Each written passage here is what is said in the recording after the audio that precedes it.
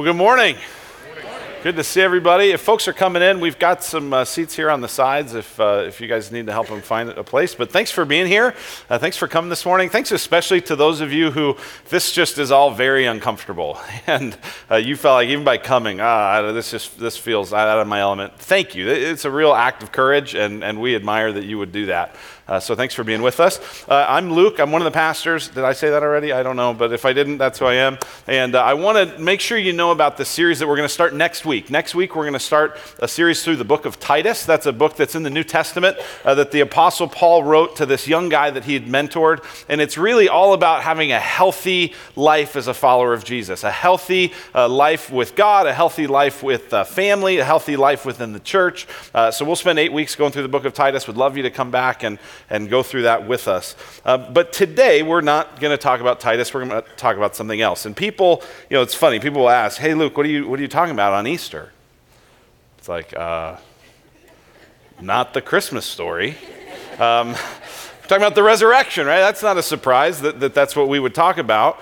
But when you think about the resurrection, the idea that Jesus Christ went into a grave and came up out of it alive, glorious, majestic, full of glory, right? That's amazing. I mean, that's unbelievable. It's surprising. And it's always been surprising, right? We say he's risen indeed. And it's kind of like we've got all the stuff that goes, yeah, I've heard about the resurrection. But think about how surprising this is. And it's always been that way. The Jews, they believed that there would be a resurrection. And for the Jews, the way they thought of it is that at the end of history, all people at the same time would be resurrected to eternal life or to eternal death, but that there would be this resurrection of all people. They had no slot for the idea that only one person would be resurrected and then everyone else would be resurrected. So that was a huge surprise to them that Jesus was resurrected. And even though Jesus had multiple times, if you read the gospel stories, Matthew, Mark, Luke, and John, multiple times Jesus went to his disciples and said, hey, listen, I'm going to go to Jerusalem. They're going to mock me. They're going to kill me. They're going to torture me. I'm going to be crucified, and I'm going to rise. He said that 3 different times. And yet, on Easter morning, there's nobody outside the tomb going, 10, 9, 8, right? Like nobody saw that coming, right? Like even though he told them. And so it was just this huge surprise. Now we could talk a lot about whether the resurrection of Jesus is true, right? We could look at all the evidence and all the history and all the different stuff to try to say, why would we believe the resurrection is true? And there's a lot we could talk about. We could talk about how the disciples of Jesus had run. They were afraid. They were just totally on the run. And then after the resurrection of Jesus, they're courageous, they're bold, they're willing to die for their faith. What could explain a change like that? We could talk about that. We could talk about what I think is maybe the best evidence that Jesus rose from the dead, which is that his brother, James, eventually became one of his followers, right? James wrote the book of James in the end of the New Testament. And think about this. What would your brother have to do to convince you that he was the Son of God? He'd have to rise from the dead, right? That's it, right? And so I think so there's all kinds of evidence. There's other things we could look at. But this morning, this isn't a message about why the resurrection of Jesus is true. This is a message about why you should want it to be true. Why you should want the resurrection of Jesus to be true. You may be here, particularly as a person that just is not that interested in this, or go, I guess I could investigate stuff, and there's history, and there's whatever. But you're never going to do that if you don't at least want it to be true. And for those of you who are followers of Christ, there's remarkable significance in the resurrection of Jesus. Do you know what it is? And so that's what we're going to talk about today, is why you should want the resurrection of Jesus to be true. Now, the place that we're going to go to talk about it is in 1 Corinthians 15. So hopefully you still have your Bible open there. If not, go ahead and open it to 1 Corinthians 15. And at the beginning of 1 Corinthians 15, the Apostle Paul is writing. He's writing this letter to the church in Corinth. If you're not familiar with Paul, he was a Jewish guy who had been very zealous for Judaism. So zealous, in fact, that he had persecuted and killed many Christians. Think about him as a kind of jihadist for Judaism, right? That's who he was, tracking down, killing Christians. And in the middle of that, the resurrected Jesus meets him and changes his entire life. He ends up, instead of being an opponent of Christianity, being its biggest champion. And one of the churches that he helped start in Corinth, he writes a letter to them here. And in chapter 15, he reminds them about the gospel story that he had given to them. And here's what it says in 1 Corinthians 15.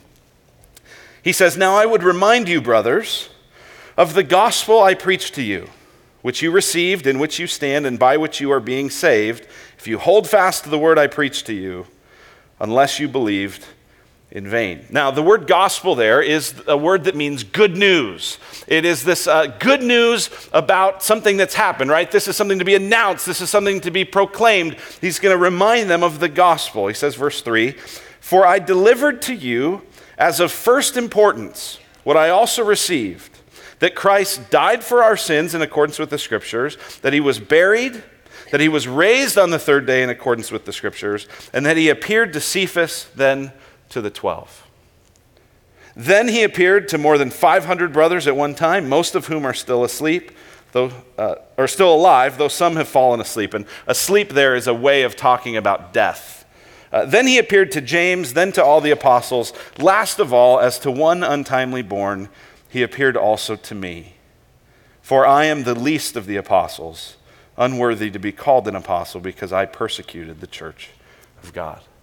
Paul says, listen, I want to remind you of the good news. There's a lot of things in the Bible that you should read. There's a lot of things in the Bible you should reflect on. And there's a lot that's in the Bible that's important. But Paul says, of all the things, I'm going to tell you what's of first importance. Christ died and Christ raised. And then here's all the people who saw him. That's the core of the gospel message. And if you actually want to explore more of that gospel message, I want to invite you to a class that we have coming up. Registration for it ends tomorrow. You can go on our website and register for it. It's called Christianity 101. It's a 4-week class just helping you explore the basics of that good news story.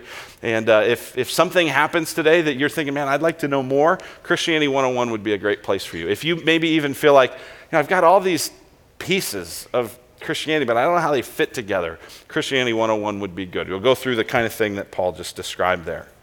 So he's saying the core of the Christian faith is the death and the resurrection of Jesus. And then in the rest of this chapter, and we're not going to work through the entire chapter, he starts unpacking why the resurrection of Jesus really matters. And one of the things that he says is the resurrection of Jesus, he calls it the first fruits of our own resurrection.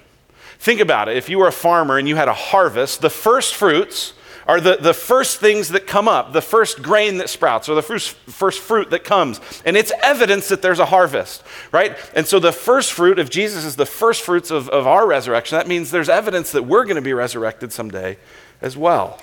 And that's something we should want to be true.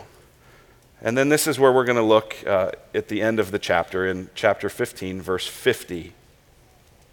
Here's what we see here.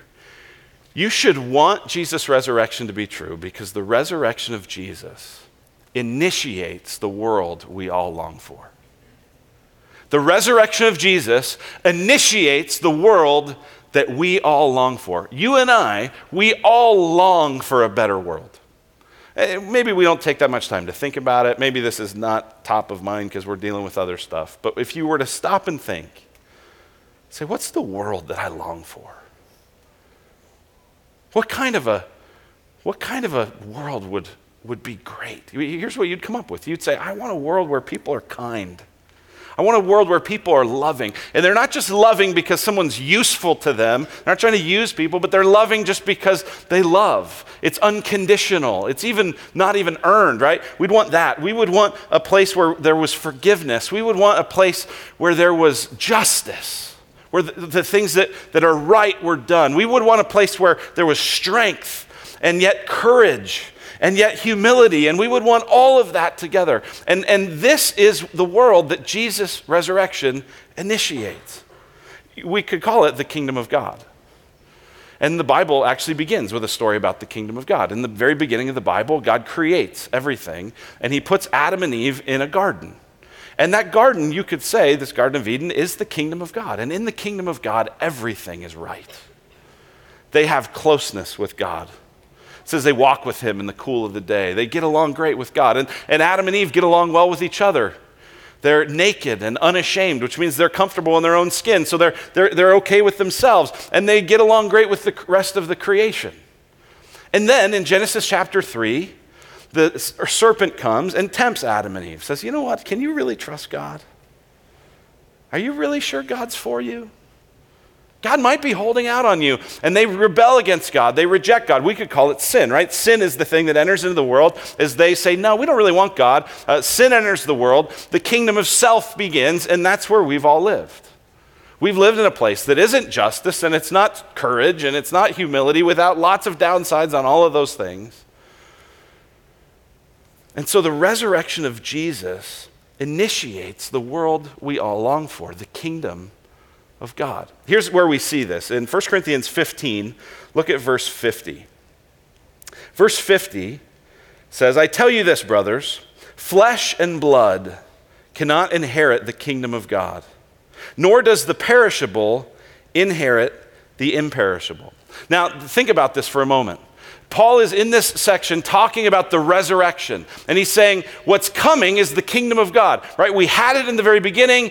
Sin made us where we're alienated from God, alienated from each other, don't feel comfortable in our own skin, lots of conflict in the world, that we were experiencing the kingdom of self. What Jesus' resurrection did is brought about the kingdom of God. And Paul is saying, listen, the kingdom of God is so different from the kingdom of self that you need a new body to experience it.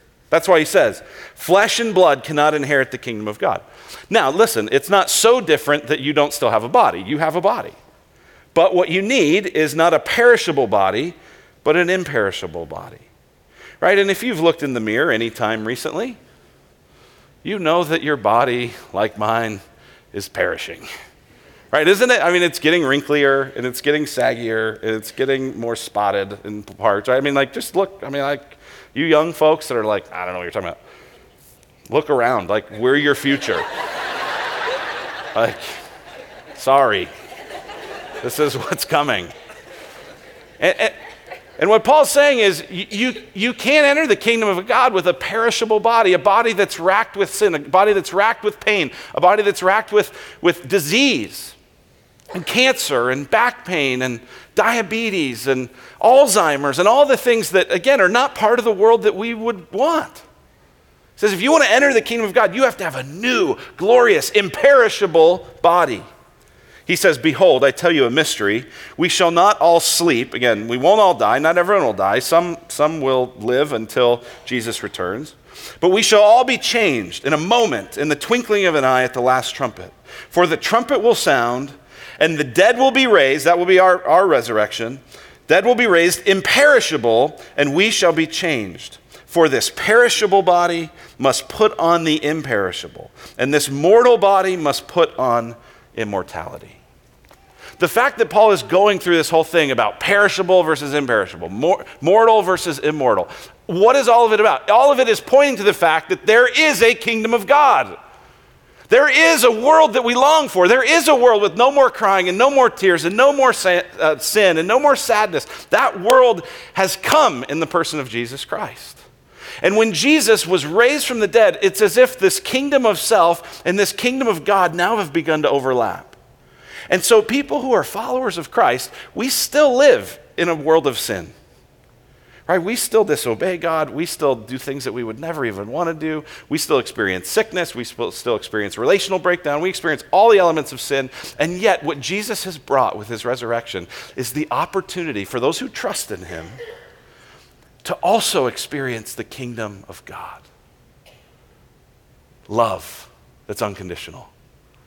Kindness, mercy, justice, strength, humility, that is now available, right? And that's actually what's symbolized when we do baptism, right? So in a little while, we'll have some folks and they'll get baptized and they'll go down into the water, just like Jesus went down into the grave, and they'll come up out of the water. And what that symbolizes is they have new life. They're getting a foretaste, they're getting a preview of the coming attraction of the kingdom of God because they're united to Christ by faith. You want this new world. It's what you long for. Even if you've never thought about it, it's what you long for. Here's what C.S. Lewis said. He was one of the greatest philosophers of the 20th century. He said, if I find in myself desires which nothing in this world can satisfy, the only logical explanation is that I was made for another world. That's true. You have those desires. You were made for another world, and the resurrection of Jesus initiates it. How? What does Jesus do in his resurrection that initiates it? Well, if we complete the sentence, the resurrection of Jesus initiates the world we all long for by destroying the sting of death. This is what Paul says in 1 Corinthians 15:54. When the perishable puts on the imperishable, and the mortal puts on immortality, in other words, when you're resurrected just like Jesus was, then shall come to pass the saying that is written, death is swallowed up in victory. O death, where is your victory? O death, where is your sting? The sting of death is sin, and the power of sin is the law. But thanks be to God who gives us the victory through our Lord Jesus Christ. Paul says, when it comes to death, in this kingdom of self, in this kingdom, this present age that we're in, there's a sting to it. The word sting is the same word that is used actually in the book of Revelation to talk about scorpions who sting, right? And I love being in Arizona. We actually know what that's like, right? Everyone else is like, what's a scorpion? Well, we know that, right? You find a scorpion. My guess is most of you have not found a scorpion and kept it for a pet. Hey kids, go play with the scorpion in the back, right? No one does that. Because there's a sting. Now, if you took the sting out of the scorpion, it'd be a great pet. A little ugly, but it'd be fine. Wouldn't be dangerous. Right? Why is death so bad? Because of the sting of it, because of sin. And what Paul is saying is in the resurrection of Jesus, the sting of sin, the sting of death is removed. And so death is now just an entryway into the new life with Jesus. It's not something to be feared. It's not something to be despairing over. Oh, death, where is your victory? Oh, death, where is your sting? Jesus' resurrection destroyed death. I was talking with my kids on Friday because they didn't have school. Many of your kids probably didn't have school for Good Friday either. I don't know what they call it. They don't call it Good Friday, but everyone's pretty much off for it. And I was saying to my daughters, Abby and Caitlin, who are in school, I was saying, when I was a kid, at least in Colorado, I don't remember getting Good Friday off. You guys get Good Friday? I don't remember that. And she said, well, you should have gotten it off because it's a really important holiday. This is what Abby said, my 9-year-old. She said, it's a really important holiday. I said, well, okay. I didn't make the rules. I wasn't off. And she said, it's probably the second most important holiday. I said, why? What's the first? She said, Easter. I said, why is Easter the most important holiday? Why is it more important than Good Friday? She said, because, I wrote it down. I was like, wow. She said, without the resurrection, there would be no end to death. There would just be an end to Jesus. Yeah, that's the most important holiday. You're right. Without the resurrection, there'd be no end to death. There would just be an end to Jesus, right? If Jesus just died, well, too bad. I guess it ended poorly. But Jesus rises from the dead, and he conquers Satan. He conquers sin. He conquers death, which means the sting of death is removed. The world that we've all longed for has been initiated, and it's come because of Jesus. There's nothing else we can do to get rid of it, which is why it says in verse 57, thanks be to God who gives us the victory through our Lord Jesus Christ. This could only happen by Jesus, and it's only by trusting in Jesus and looking to Jesus that we can have the hope that the world he's initiated, that we've all longed for, has come in his kingdom. This is the world you want. I've gotten to know over the last couple years a guy named Josh McPherson and his family. They live in Wenatchee, Washington. Here's a picture of their family. Josh is a pastor of Grace City Church in Wenatchee, Washington, and we've been part of kind of a pastor's mentoring group and stuff like that, and have gotten to know each other. And his daughter that he's holding hands with next to him is a little girl named Ella May. And Ella May has spina bifida. Maybe you know that condition. It's something to do where the spinal cord doesn't get fully closed before the baby's born. And so she spent a lot of her life using walkers and in the hospital and wheelchairs and crutches and all of those sorts of things. And Josh has told me about how Ella May really, really, really wants to be a ballerina. Think about that. Spend your whole life in a wheelchair. You want to be a ballerina. Well, Josh has a friend in Seattle who has a friend who is a ballerina in Seattle at the ballet company there. And this ballerina heard about Ella May and said, well, why don't you tell her, hey, next time they're in Seattle, they should come. We'll give them the tickets. We'll kind of tour them around backstage. We'd love to have them kind of meet the ballerinas and be a ballerina for a day.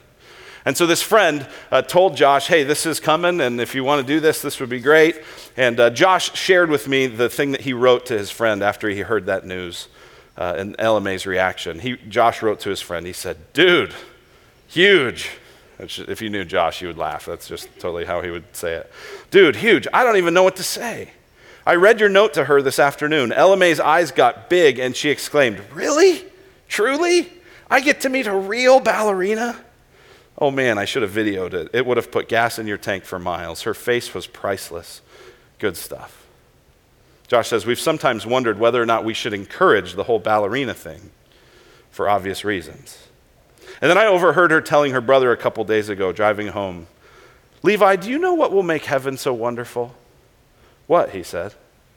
Heaven will be wonderful because there won't be any walkers, braces, wheelchairs, or spina bifida, which means I'll finally get to run and play with you like I've always wanted to do, she said in her excited voice, as only she can.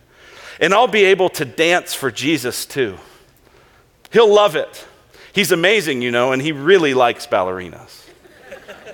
I can't dance now because my legs don't work, but he'll fix them in heaven, and then I'm going to dance my heart out. He can't wait to see me dance. Word for word from her mouth, my eyes watered, and I almost drove off the road.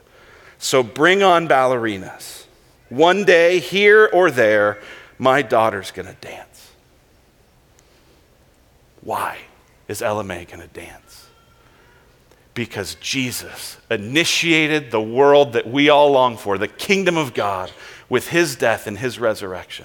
He's destroyed the sting of death, and now there's hope. Let's pray together.